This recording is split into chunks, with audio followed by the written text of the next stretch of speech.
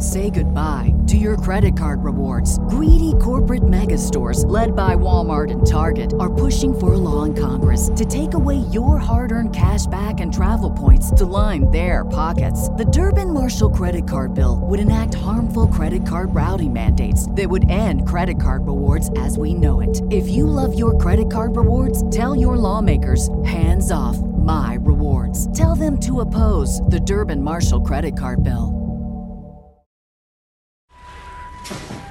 What's wrong with this country, Marty?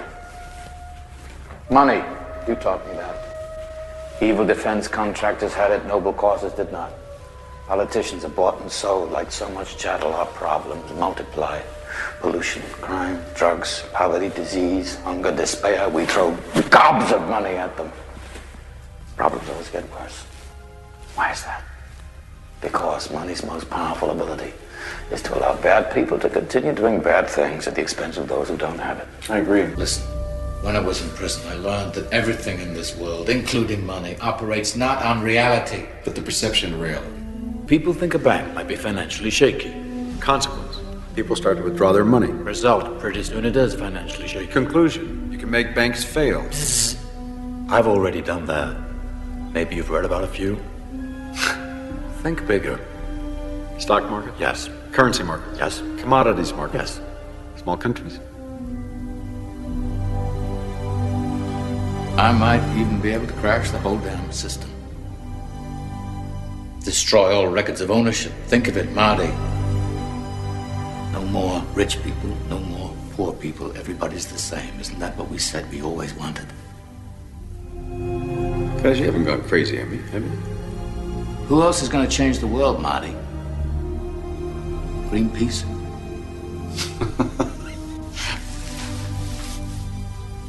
You are crazy. From the 1992 film Sneakers, with the dialogue between the Robert Redford and Ben Kingsley characters.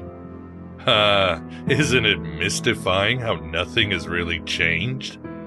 The same frozen themes permeate our world, almost as if we're in a hologram that occasionally glitches to expose the empire that never ended in a black iron prison. Yes, the movie Sneakers came out more than 30 years ago, and if anything, the situation is worse today as we reach a collective psychic Armageddon. Well, it's not really a measure of mental health to be well-adjusted in a society that's very sick. It really is time to bring the whole damn thing down, because most meat sacks just can't grok reality or can't even grasp that the perception of reality drives them. Yet we of the broken places see the man behind the curtain, that wickedness in high places, and see through their satanic sorcery of manipulating the perception of reality. We're running with those searching for the truth and avoiding those who have found it. We won't get fooled again. By the power of truth, I, while living, have conquered the universe. Personal motto? From Faust. That's about trying to cheat the devil, isn't it? Don't be an ass, Miguel. Humans are smarter and have access to more knowledge than ever.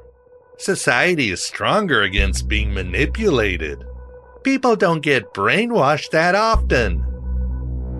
Okay, rhetorical meat sack normie NPC.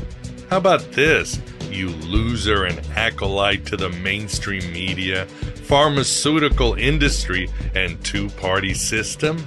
I'm in a polyamorous relationship with 2 life-size companion dolls. I also do up-close sex magic. I both read and masturbate to tarot. How about a recent study, one conducted in 2021? The research found that false memories of autobiographical events can be implanted and then reversed. The researchers recruited 52 participants for a study on quote-unquote childhood memories, and with the help of parents, they implanted 2 false negative memories that didn't happen, but were plausible. such as getting lost, running away, or being involved in a car accident.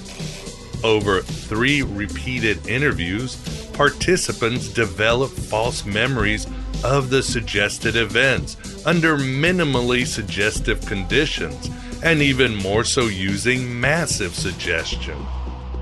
The researchers then used 2 strategies to reduce false memory endorsement: source sensitization and false memory sensitization. In a 1-year follow-up, false memory rates further dropped to 5%, and participants overwhelmingly rejected the false events. Yet here are the key statistics from the study. 27% of participants developed false memories of the suggested events under minimally suggestive conditions. 56% of participants developed false memories of the suggested events using massive suggestion. A reality is just what we tell each other it is. Sane and insane could easily switch places if the insane were to become the majority. You would find yourself locked in a padded cell, wondering what happened to the world. So, if in a small study, humans can be easily gaslighted, imagine living in a world where the Archons and their Karens and Catamites in the establishment are influencing the perception of reality 24/7. With unlimited funds, with complete control of the mainstream media and most of the learning institutions, of social media algorithms, etc., etc. You don't think they might, just might, have near total control over the hologram around the Black Iron prison? Our impulses are being redirected. We are living in an artificially induced state of consciousness that resembles sleep. We are their cattle. We are being bred for slavery. Welcome to the truth. Welcome to the desert of the real. Welcome to the machine, my son, and the means to escape it. Here at Aeon Byte.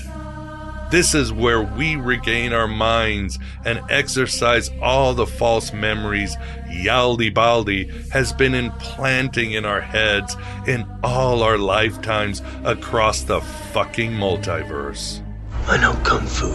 We lean on the timeless Hermetic and Gnostic way of inner knowing, that anamnesis power of gnosis that expands consciousness, that sends our spirits beyond the sublunar worlds to the embrace of Sophia and the laughter of Hermes.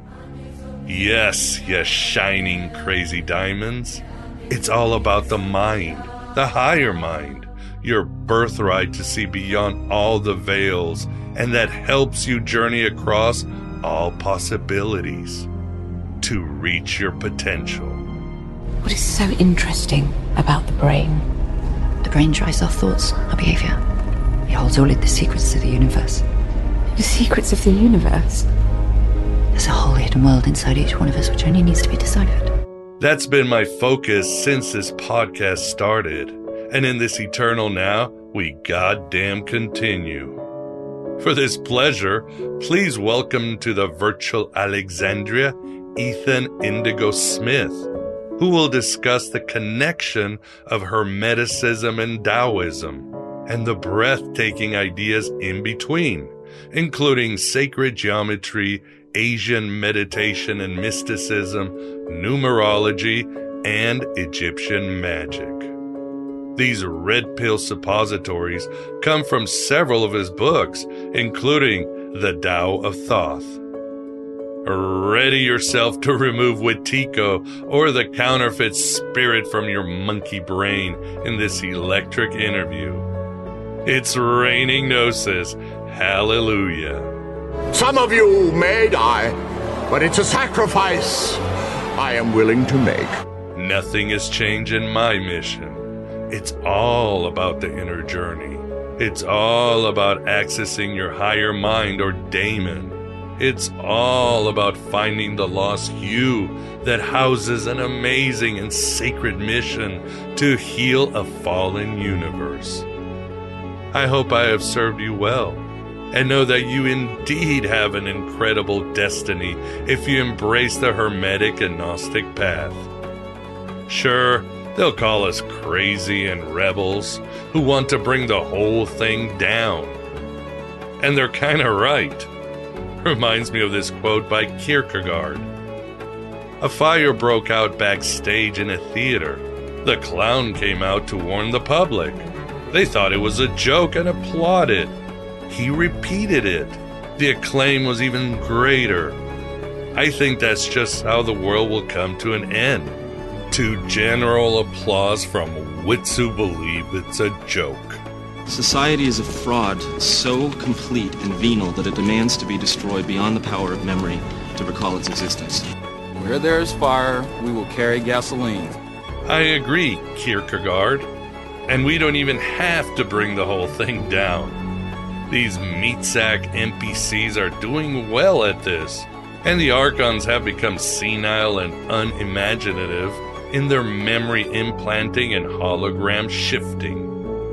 It doesn't matter, oh you clowns of the Black Iron Prison. The game is the same. We go inward, we access our higher mind, we find our authentic self, and then everything will be alright, even as the house burns. As the Buddhist saying goes, the barn has burned, but now we can see the moon. Some men aren't looking for anything logical, like money. They can't be bought, bullied, reasoned, or negotiated with. Some men just want to watch the world burn. So it is. But again, allow me to quote the gloomy Dane when he said, "Life must be lived forwards, but can only be understood backwards." The idea is to remain in a state of constant departure while always arriving. It saves on introductions and goodbyes. The ride does not require an explanation, just occupants. Let it all burn down. Those meat sack normie NPCs are so unconscious, as delusional with their false memories as the archonic mind parasites want them to be. It's like what philosopher Zizek said about the problem of wokeness. In short, he argued that wokeness allows people to wake up in order to stay asleep. Certain progressive practices like ethical consumption, virtue signaling, buying a cup of coffee to eliminate poverty, or some other idiotic gesture allows them to feel like better people, but in the end fails to really address the underlying structural, systemic injustices and exploitations of our suffocating consumer lifestyles. Things you own end up owning you. Woke culture is about repressing guilt by means of some moronic narrative that makes meat sack normie NPCs pretend they're trying to eliminate the very thing they're actually contributing to grow. Did you hear nothing I said? Buy another one, Morty. Consume, Morty. Nobody's out there shopping. Maybe the Archon mind parasites do have some imagination. No matter. Let us eliminate those false memories and access our higher mind with our interview with Ethan.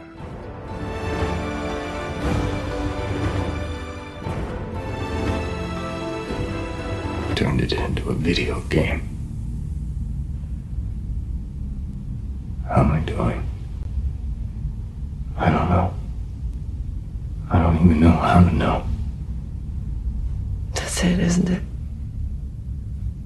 And if we don't know what's real, you can't resist.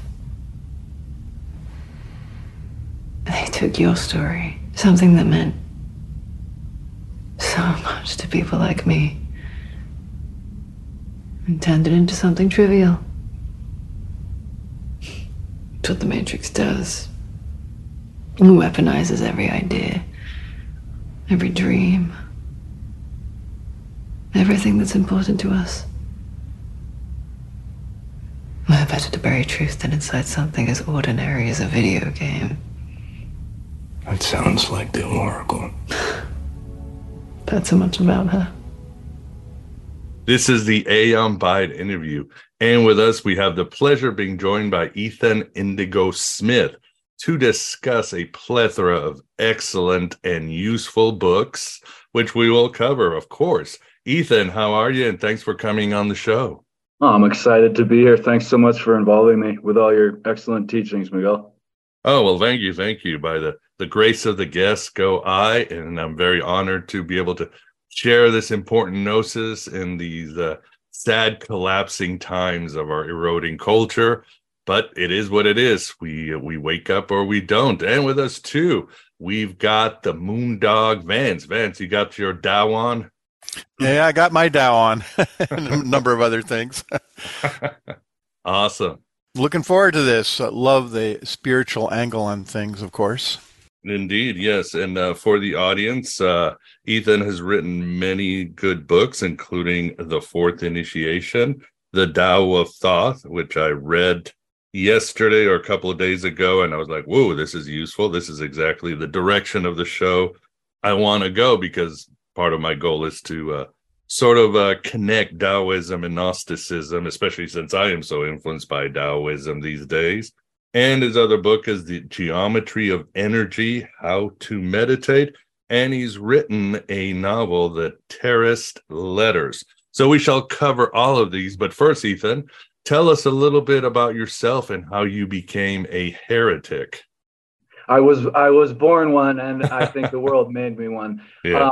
I have a classic Americana story, kind of born on a farm, ended up in uptown Manhattan, and then moved out west. And I've been out west pursuing, my own scholastic pursuits and athletic pursuits. I've been a snowboarder for a number of years, and I now practice and teach Tai Chi. And I've always wanted to get into the literary arts and, trying to make things happen that route as well. Awesome. Quite a story. Yeah, as according to your bio, yeah, you do practice meditation, Wu Tai Chi Chuan, the 5 Tibetan rites, yoga, all the good stuff. So I guess the question somebody might have is, because your books deal with Western philosophy and mysticism, why did you decide to write these very syncretic books, and how can you bring East and Western philosophies together? Well, I think an initiation process in and of itself is integration of ideas, integration of the philosophical within the physical, like many Taoist Tai Chi practices. Integration of mind, body, and spirit, as the expression goes, and integration of East and West ideas can also be a powerful modality. I actually learned a bit more about Eastern philosophy and practices first. So as I began to expand my education more into the Western esoteric knowledge, that's when I began to see, or maybe at first intuit, that there was some relationships that were worth expanding. Often enough, with the number 4, one can find these relationships. In fact, one of the more Eastern ideas, but that is applicable universally, Western ideas from the Zohar, is a matrix of 4, if you will, the 4 pards, the PRDS. And this is actually, they call these sometimes the 4 paths to paradise, and the paradise of comprehension.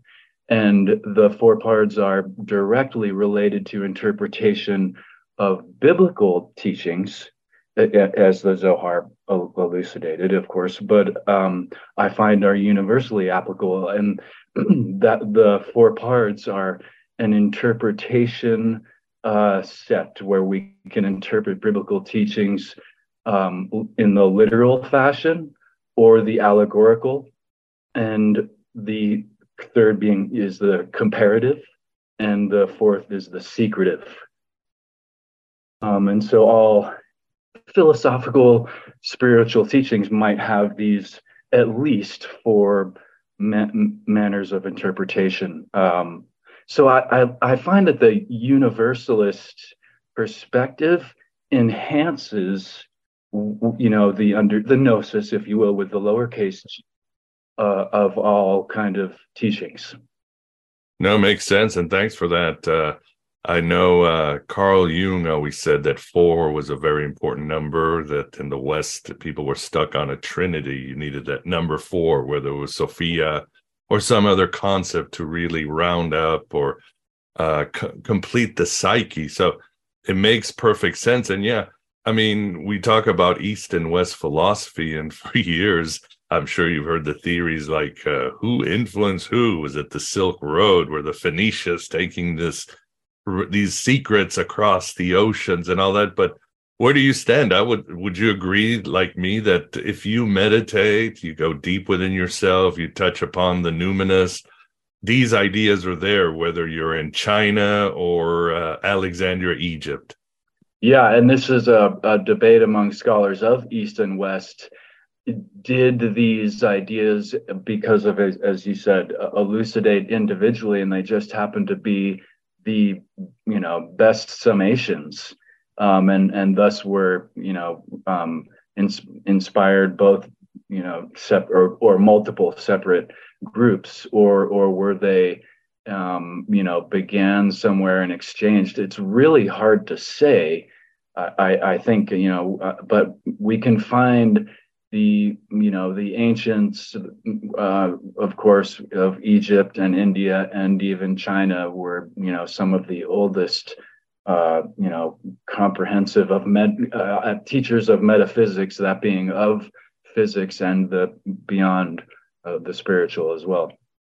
So it's Perfect. hard. I really don't know to say, but I feel like I call it Texanism, and excuse my bias, but Texas is the best state to Texas, right? and New York is the best state to New Yorkers, right, and on. But I feel like where these really profound ideas originated is less important than maybe utilizing what these teachings are of value, and maybe not boxing them in. Right. Well, this is from the Zohar, so it's only applicable to the Old Testament. No, actually, this is a useful tool, and we can find these useful tools from, or rather, given credit to different groups and cultures. But I think the real power, of course, is in applying them. Right. The power of any lesson is applying it. So. Yeah, well said. And what about you, Vance? Do you fall under the collective unconscious Akashic records, or should we just say the Nordics, the aliens dropped off all this information at once? I'm not really sure, but no, I think there's a deep source within everyone where a lot of this stuff comes out, and it might even be that the aliens are a manifestation of it. Mm-hmm. On the other hand, there's probably there are probably other beings other than humans that have been around longer and have had longer time to dig into themselves, so to speak. So, but I can't say, I can't say. It is really hard to say, but surely the Silk Road, all the trade was influential, right? We can infer, that all these teachings. And we know that different people traveled to Egypt from Asia, right? And we know certainly their ideas did too. But were they, people like to take ideas as their own and change ideas into their own because of usually not spiritual control, but political control, right? So we've had we've had many centuries of these political influences. So to know where they came from might be obscured by many different oligarchies. Yeah, cultures tend to shape things too. There's a church in India that was founded in the first century by Saint Thomas, I think it was, and but then again, see, it'll blend with the local culture. So it's Right. hard to say, isn't it, Yeah. which way things went. But the Indians, in India, have records that go back further in terms of spirituality, right, than other cultures. And China's been around the oldest civilizations. Definitely, yeah. And either way, I'm sure some alien on the ninth moon of Saturn or Jupiter could benefit or see the same revelations meditating as we would. So, yeah, these are the construct of the psyche. So awesome. Well, why don't we talk about your book? Start out with the Tao of Thought. Tell us about this book and how you came to write it. Well, I have been a Tai Chi practitioner for a number of years now, and the Tai Chi symbol, or rather what we call the yin yang symbol, is the Tai Chi in Chinese, or Tai Chi Tu. And that's where Tai Chi Chuan gets its name from. So this, of course, is based on four aspects: the minor yin and yang and the major yin and yang, the swirls and the dots. So that idea or symbol is surrounded by the Bagua, which is the 8 trigrams. And that is also another martial meditative movement system, Bagua, a more recent one than Tai Chi and Qigong. But that symbolism of the 4 and the 8 seem to occur and be kind of a valuable idea. Of course, in Taoist systems, there is the high and middle and low movements and so forth. So there's the 3 functions is utilized. The 3, 6, and 9, by the way, are really powerful numbers in Taoism, and the 4 also, as the yin yang obviously elucidates, and the 8 trigrams are kind of like the 4, kind of like four pairs in a sense, because the way that the philosophy multiplies on itself. So this 8 elemental symbolism is used in the I Ching to make the 64 trigrams. Again, there's that kind of multiplying upon itself into the 64, which is 8 multiplied by 8. And in learning about Hermetics, or rather Hermetics through the Kybalion and many different systems, of course, 7 is valued. And as Jung elucidated, and as I found through exploring what I call the matrix of 4, wherever there's wherever there's a set of 3, there's a 4th. And also beyond that, I kind of abstracted where there is 7, is there not an unsaid 8th? And looking at 7 is, of course, valued in many different systems, planetary, astrological, chakra, and so on. And it's more symbolic and metaphysical than actual, in the sense that in Tibetan yoga, there used to be 5 chakra considerations. So the number is not necessarily as important as the symbolism. However, I saw Mark Passio's presentation on the Hermetic system with that 7 in mind, and he included the 8th of care as he shares it. And so I realized that there was, and beyond that, as I'm exploring that idea, inspired by his elucidation of that he didn't bring together the East and West, right, with the Bagua, with the Hermetics that he taught with the 8th concept of care.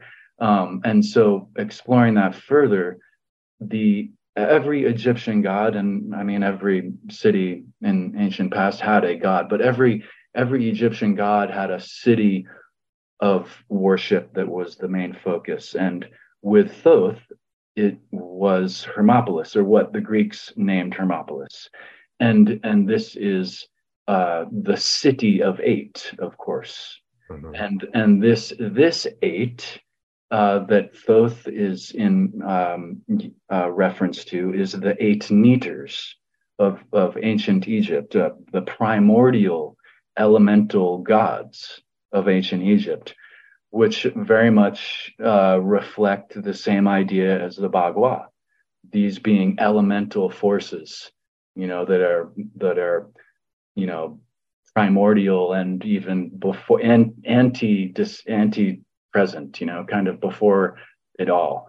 And so that relationship of the eight with Hermopolis, of course, Thoth being then Hermes, the Thoth energy, Hermes Trismegistus. So it all started to come together as a actually not my projection of the eight.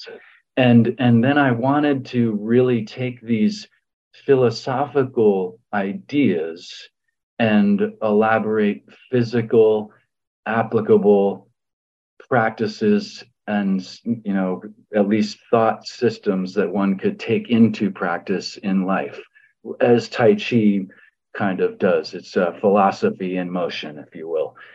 So I found that that's what those tenets were kind of lacking, were physical mannerisms to, incite well-being, wellness, and even inspiration. Yeah, you said Thoth energy, like you said, and it's based on the tenets of Thoth. What are the tenets, real quick? Well, of course, mentalism is first. I don't know if I can rattle them all off the top of my head. From the Kybalion. Yes, of course. I know those. Yeah. Mentalism, into, and it's interesting, polarity, the law of polarity is in there too. And that is not the second law. It's the fourth law. And one of the ways people, I think, can understand the difference between being polarized and using polarity is in that symbolism alone. In fact, the Pythagoreans, whenever anyone brought up the doad or the two, they would spit. Really? Yeah, that's one of the famous little weird things, is that they didn't like the two, not because of the number quantity, but the number quality. In that sense of divisiveness, the either or mindset. That's talk about being boxed in. The either or mindset really boxes our level of comprehension in. Whereas what I call the duality of polarity, or understanding that even polarity is polarized, or another universal, actually a mental system of understanding this that's probably, as you remarked, on planet X, wherever, is the four operations of arithmetic, right? So this is depictive of a useful polarity system rather than a dynamic that limits. So you have the actual duality of polarity with the subtraction, addition, division, and multiplication. So that lesson in the Kybalion being the polarity being the fourth aspect, I think we can get caught up in the polarity. People curse it sometimes. Yeah. If you're in that either or modality, that's very limiting. But it's actually a useful tool when you really project it how it's like with the arithmetic kind of format. No, makes sense. In your book, for the audience, has useful exercises to really get into this. And of course, it should be mentioned that the Gnostics, beyond the Hermeticists, were very much into this idea of polarity and syzygies. It was people think, well, they just hated the world. No, they, at their core, they really wanted to balance out the light and the darkness and hold it up.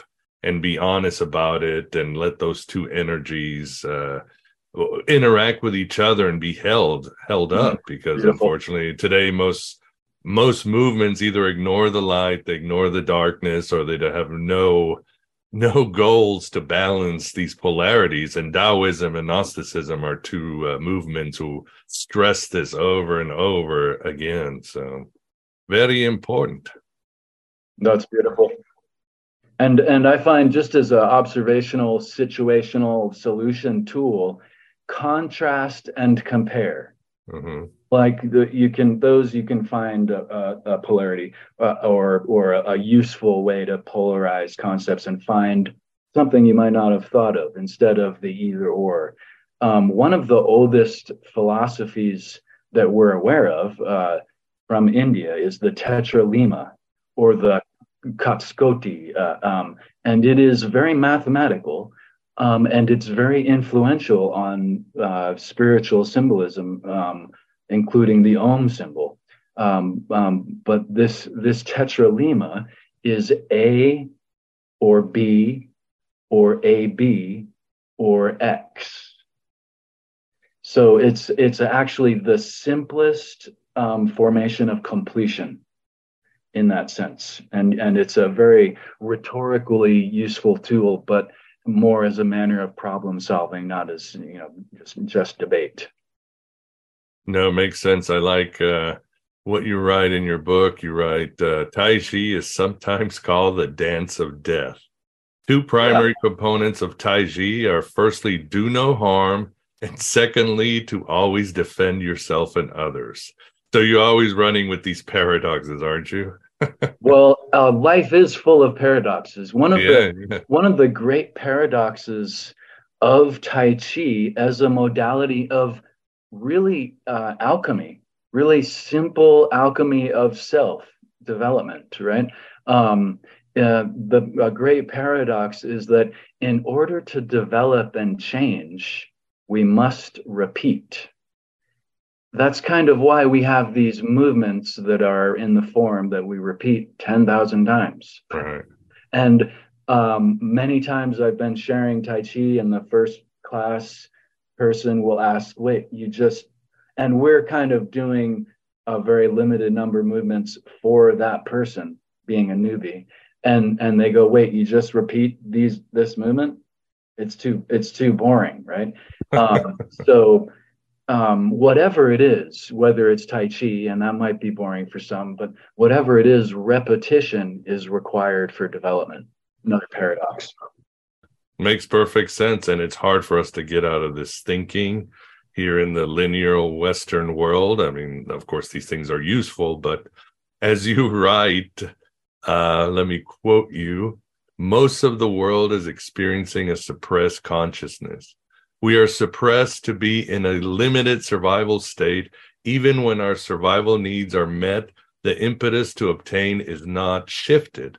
Little growth is sought among the majority except for growth of finances. So I thought that pretty much nails the problem we're having today, isn't it? Yeah, well, it's very upside down that we keep on valuing what is, if you look at the chakra system, the base stuff. Right? We want to get all of our basic primal needs fulfilled. We don't want to put those up top. That's not the peak. That's the basic. So yeah, this materialistic pursuit, as many have remarked before, numbers. If you're measuring by numbers and quantifying things, it's never ending. And if we're always thinking about obtaining, which, most of the world does that, not just the supposed capitalist West. Most people are constantly thinking about external, exoteric things and concepts. Well, then you're not really going to ever even consider development, the internal esoteric potential, right? So, and even as I say that, it's not tangible. So it's difficult for people to go, well, I don't know, could I develop self? Well, it's real simple. Of course, we're all not the same as we were as juveniles, hopefully, right? So, and then if we take on a practice that is, focused on development. It really is proactive, but just considering it is sometimes an initiation and a beginning. No, it makes perfect sense. And yeah, and a little side question here, Ethan. I know obviously Gnosticism posits that the world is sort of a simulation, but I have heard people who are into Taoism who say, well, it's the same thing. In fact, the hexagram and the lines and all that, that's simply the code that creates our perception of the universe. What do you think of this? Well, I think it's one important factor, whether we are on a flat Earth or a globe Earth or a simulation or stark reality, whether we're among interplanetary federation or we're the only planet with life. Yeah, or a brain in a vat. Or, well said. I think that the focus should be on rooting and grounding in what we can comprehend is real. And the most real that we can comprehend is our very self. So that's a big part of Taoism, is getting rooted into what we can infer is reality, whether it's simulation or so on. There's a lot of intermingling of the different philosophical schools in Asia and China, of course, and the Buddhists and Taoists very much intermingle, and there's all kinds of great martial arts movies about that, and all kinds of wonderful teachings about that. But the Buddha, when he first realized under the Bodhi tree, right, he had what they call the four thoughts. And I think this is a very grounding comprehension for reality. The idea of precious human body is the first thought. The second thought is impermanence. The third thought is samsara, and the fourth is nirvana. So this idea is one way to understand our predicament, in a sense, and meditate on it too.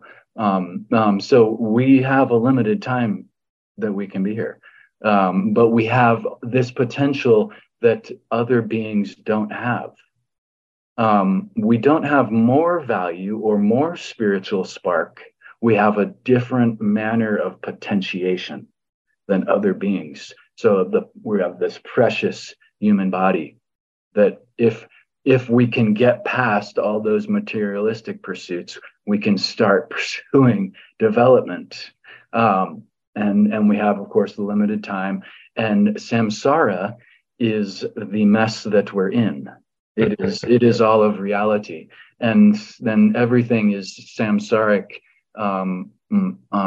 not necessarily suffering in and of itself, but in every meeting there's a parting, and so forth. So there's potential of suffering largely in samsara, certainly. And nirvana is that X. Nirvana is the X from the tetralema. It's the unlimited void, right? When there's unlimited potential, it's actually quite scary. It's not there. It's about to be. So it's not void of everything. It's just in potentiation. Makes sense, and well said. Any questions, Vance? Yeah, I was just kind of reflecting on Taoism, little I know about it, and a lot of the Western ideas, like for example the Greeks and Romans and so forth.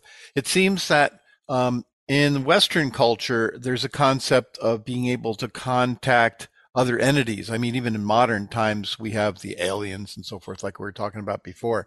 But Taoism seems to be very circumscribed in that there's really no other world other than the world of that we can perceive by the senses, or at least it's not spoken of. What do you have to say about that? Well, there is the philosophical Tao, and then there's also the maybe religious Taoism is the best term, but there's some very wild ideas, let's just say. Um, one could interpret some of these Taoist energies, however gods or however one wants to interpret their energy, as being from other interplanetary kind of sources. In fact, the Taoists, more often than not, are always considering the heavens. Right? There's this another set of three that the Taoists are very aware of: is earth, heaven, and man. Right? So one of the a basic meditation practice is to connect with the North Star, for instance. And whether one can interpret these energies as being cosmic or alien symbol, you're right. I mean that's certainly, I don't think what many of them would say, but I don't think they limit this creation as the only form of creation, the only place of. Do they draw inspiration from these other sources? I mean, when you meditate, you could. I mean, there's a difference between inner and outer. Maybe not. Maybe inner and outer are really just another polarity that we use to describe things other than our ordinary everyday consciousness. But on the Taoists, I don't mean to limit you to Taoists, but the Taoists, do they ever draw from or get inspiration from these other sources? I am sure that they do, because it's a quite varied, just to say Taoist, it would be, to it's not necessarily monolithic. So some I'm sure do. I know, some of the Taoist meditative practices get, very cosmic. And talk about interplanetary bodies or our five bodies. So they some of their ideas are very cosmic in their relationships, to the point of having astronomical correspondences in these esoteric methodology meditation methods. So I don't think actively and overtly they refer to extraterrestrials necessarily. Yeah, the Taoist flying saucer, right? The yin and yang. Well, and I mean, I think that one of the great things about, say, the ism of Taoism, as opposed to other isms, is among some of them have this quality too, but most don't have the integration quality. And so sometimes in life, our modality of Tao is going to be different, right? When we're youthful, our alignment with nature is just fine on Funyuns and cupcakes. It's okay. As we get older, we have to actually pay more attention to our way of being to align better with Tao. So, there's many different kind of ideas. And to that point, Taoism is about alignment and integration, but sometimes, alignment and integration with the natural and nature. But sometimes, after a big meal, we might want to go to sleep, and nature is saying we should just be fine with that, but it's not good for our digestion. Sometimes we just want to not do things, and yet we actually probably, to be more effectively aligned, we might have to be more active sometimes. So, sometimes the nature will kill you. So you have to sometimes, most of the time. Yeah. It's gonna kill you. Inevitably. Inevitably. So we have to sometimes unalign ourselves with the, cosmic grind. Right. We have to be in the Chinese say the philosophical man or the enlightened man, or the in the West often it's the Uberman, right? We have to be a step above, mostly or beginning with our thinking, because when we, what did grandmother say? If you hold your face like that, you're going to end up that way. Well, it's true, right? Yeah. Because if we limit our perception to one type of box schematic, then we end up in a certain way. So first is imagining that the flowing of chi is possible, and then you cannot unimagine it. Often is the expression. No, well said, and I love it. And it's interesting, in Taoism, you have the energies of the male and the female. Is it similar to that of the West, the lunar, the solar, the passive, the penetrative? Is that what it is, more or less, in the East? That's a beautiful correspondence. Yeah. Okay. And I find that the yin yang symbol, of course, it has the gender symbolism. It has the energetic symbolism, and different types of polarity presentations that are useful in understanding, sets of energies. Well, moving towards, let's get back to on our flying saucer with the yin yang on it and fly back to Egypt. But you come up with some great ideas and symbols. Why don't we talk about the Ankh symbol? Tell us about your insights, which appear in more than one of your books. Well, the Ankh represents what Jung was elucidating to, the three and the fourth. Right. And the fourth of the set of four is often enough the higher insight. And with the Tetralema of the Indian version, as I mentioned, it's the X. Mm-hmm. It's the void where potential arrives from, and it's the ma of the matrix from which is born. So in many different systems, that's noted as the higher feminine. Many different interpretations of the Ankh. That the circle on the top is noted as the feminine, from where all originates. And in Tai Chi symbolism with the Taoist ideas, they elucidate the same exact thing. From the minor yin comes everything. From the most subtle which is the most real, but the most undetectable to us being in the most gross. And of course, this is presented in the Kabbalic tree of life, right? From the most subtle originates the real, and it works its way down from that fourth most subtle level down the other three, and we are in the lower floor. So consciousness can be understood as going horizontally. Our understanding, right, is kind of connecting with other people through the Akashic.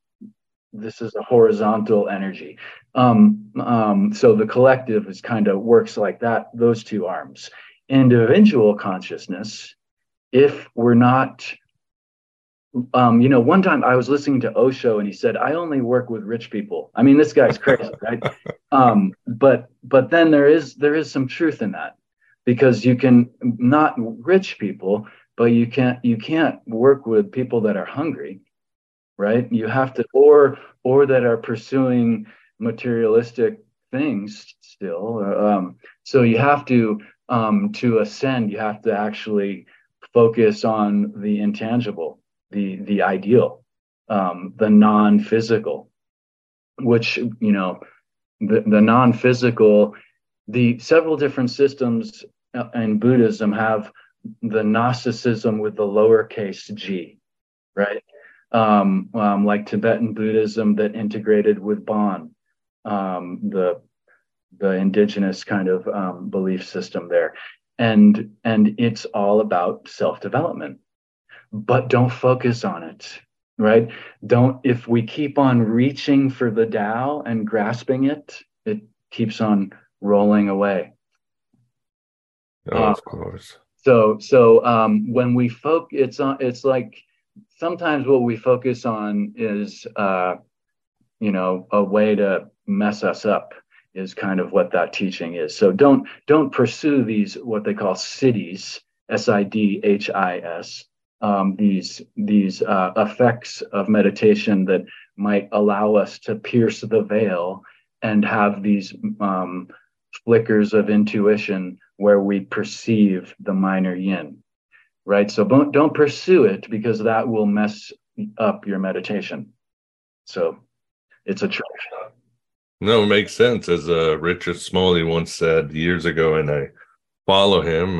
Why do you meditate? I meditate to meditate. That's what I do. I have no expectations. Yes. I will let it lead where I need to go. I am going to go. And it might be a powerful mystical experience, or I might just feel a bit calmer. But again, not up to me. I don't let my ego have the agenda.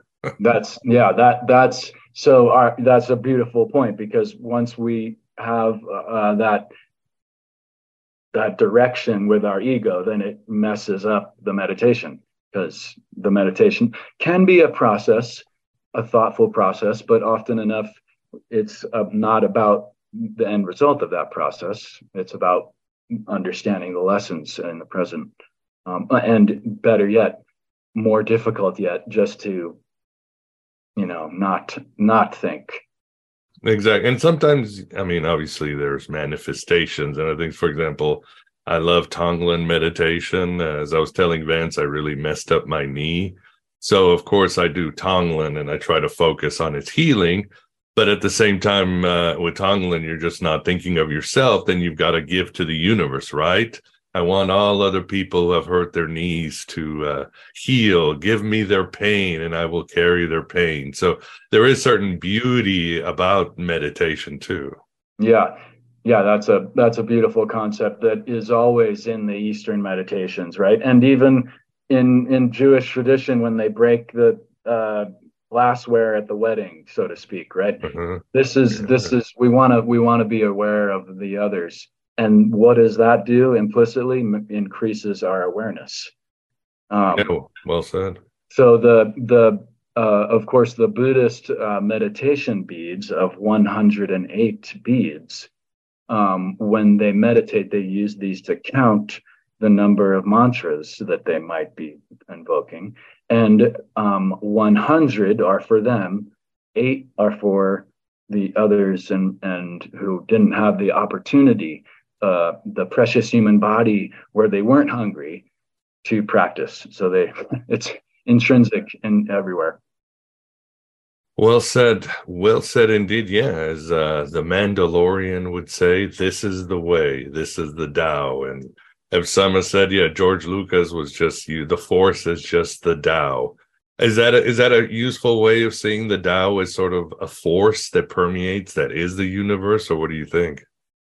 It is the inexpressible, but that is a good way to approach it, right? I mean, the Tao is the origination, the subject of the Tao is the origination of those who speak it don't know it. Those who don't know it don't speak it. Right? Because the Tao Te Ching, I believe he says, effectively that you cannot explain the inexplicable. But to build on what you're saying, I think the Tao is the anti-present, right? It's the energy that even was before creation. So certainly, as Jesus notes, right? Is it under the rock? Is it is it in your heart?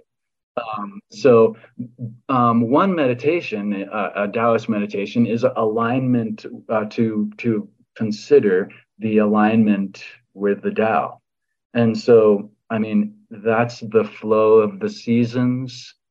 That is the exchange, a martial exchange. It's the spoken word. The Tao is there. And so our chi is how we can embody ourselves within different aspects of the Tao. Kung Fu is a term that everyone's familiar with, and often people think it means martial arts or something like that. But what it actually means, more neat idea, is what's your self-development hobby?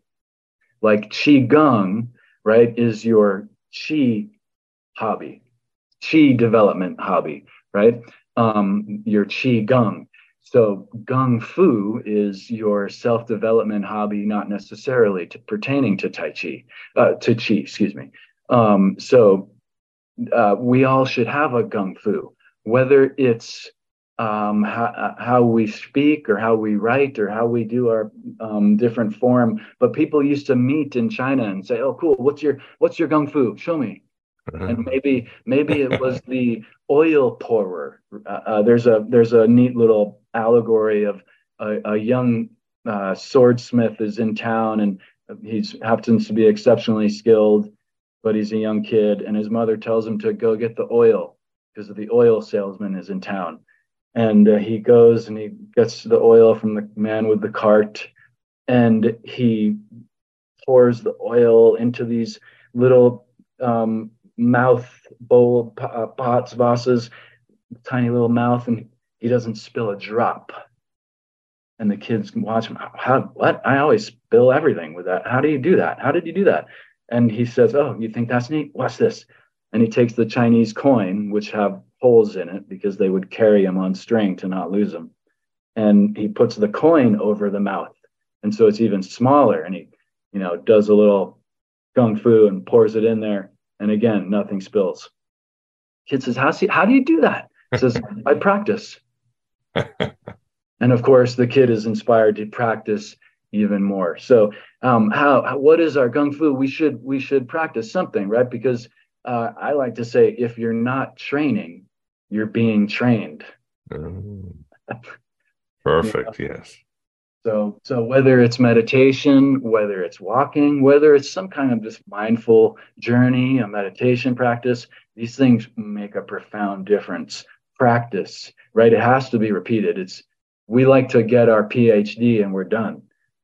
However long we do the thing and we're done. Well, Buddha said, if you no longer need the fish trap, you can get rid of it.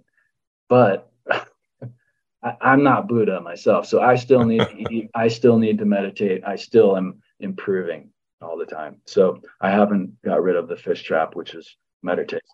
Yeah, even the gods have to meditate and have karma. I don't think nobody's out of it. Yeah, and I love what you said about the Tao. Reminds me, we can go back to Egypt and their idea of the Heka or mat could be comparable. Right. Obviously, the Gnostics and the Pleroma. Jung said the Pleroma is everywhere and it's nowhere. It's right in front of you. But like you said, you got to lift up the stone, as Jesus says in the Gospel of Thomas, or to tear the veil of reality to take a peek. And so it's interesting. And also, too, I wanted to mention, Ethan, you talked about our friend Osho teaching the rich with his little fleet of Rolls Royces. Right. But Gurdjieff was the same way. He always taught the upper class Russians because A, they had money, B, they were the most empty and neurotic of all the people in Russia. Wow. Yeah. Good point. Yeah. And it gets to be, I think, if we reach the capacity and the age where we have our needs fulfilled, and I think it's a natural direction pursuit to what else how can I make myself better for myself and others? So yeah, once you get your basics fulfilled, or sometimes beyond that, then you start looking for that stuff too. But yeah, they mostly need. That's a good point. They're the most neurotic. Yeah, Maslow's hierarchy of needs. I guess at the top, neurosis is what should be one right before self-actualization. Is that another polarity? Like, you got the extremely enlightened attracts the extremely neurotic. There you go. I mentioned how the Om symbol is parallel with the Tetralema or the Katskoti, excuse my killing of that, from ancient Indian philosophy. And The Om has the 4 parts, but it's often perceived as just 3, like so many things, so many valuable sets, really, not just regular sets even. So the Om symbol has the 3 sounds, A, U, M, but silence is important to conceptualize because that's the 4th enunciation or sound of Om. And its symbolism, it symbolizes the 4 states of consciousness, the wake state and dream state polarity that we pretty much function under every day, and the heightened dream state and heightened awakened state.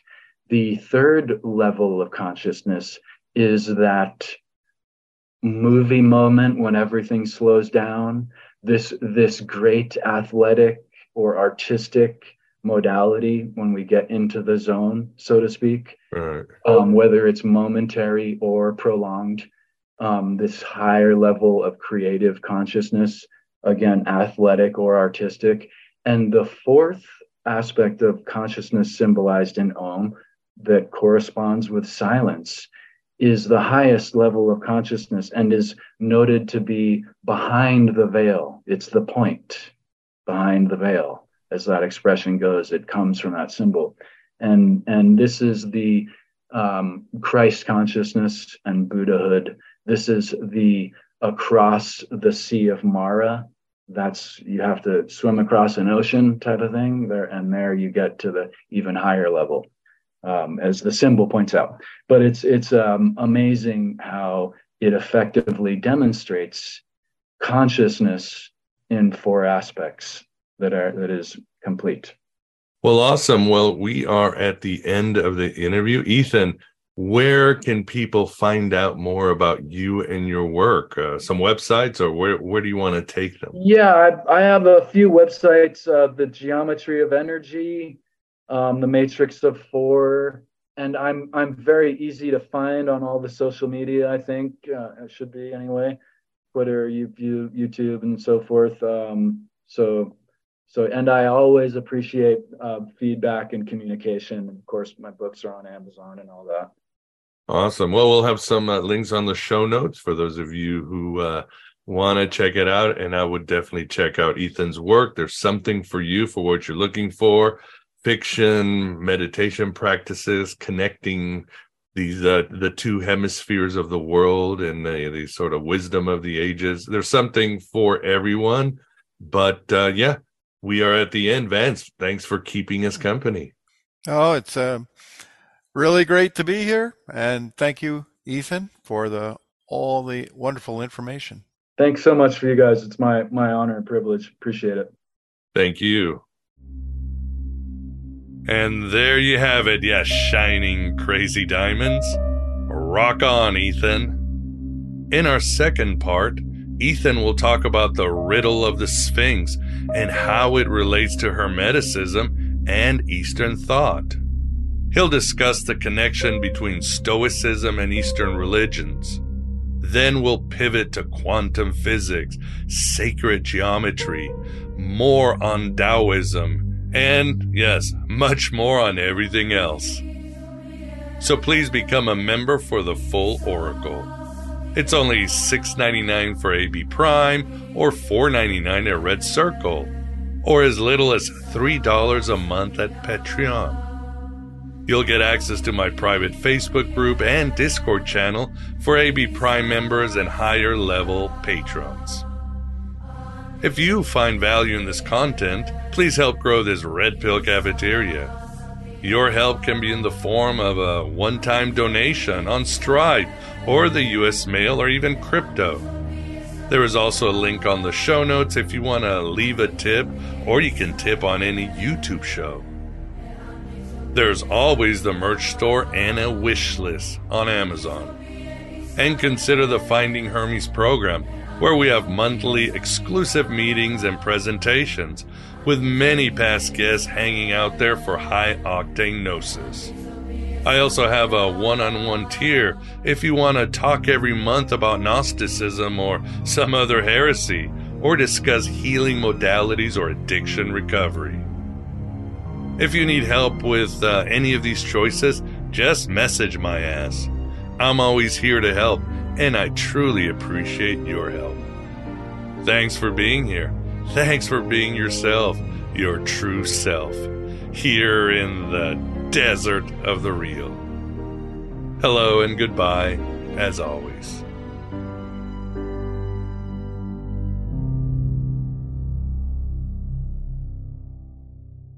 BetMGM has an unreal deal for sports fans in Virginia. Turn $5 into $150 instantly when you place your first wager at BetMGM. Simply download the BetMGM app and sign up using code Champion150. Then, place a $5 wager on any sport. You'll receive $150 in bonus bets, regardless of your wager's outcome. And if you think the fun stops there, the king of sportsbooks has plenty of surprises in store. Check out daily promotions, same-game parlays, live bets, and so much more. Download the app in Virginia today and get $150 in bonus bets instantly from your first wager. Only at BetMGM. BetMGM and GameSense remind you to play responsibly. See BetMGM.com for terms. 21 plus only. Virginia only. New customer offer. Subject to eligibility requirements. Rewards are non-withdrawable bonus bets that expire in 7 days. Please gamble responsibly. Gambling problem? Call 1-800-GAMBLER. Promotional offer not available in Washington, D.C. Say goodbye to your credit card rewards. Greedy corporate mega stores, led by Walmart and Target, are pushing for a law in Congress to take away your hard-earned cash back and travel points to line their pockets. The Durbin-Marshall credit card bill would enact harmful credit card routing mandates that would end credit card rewards as we know it. If you love your credit card rewards, tell your lawmakers, hands off my rewards. Tell them to oppose the Durbin-Marshall credit card bill.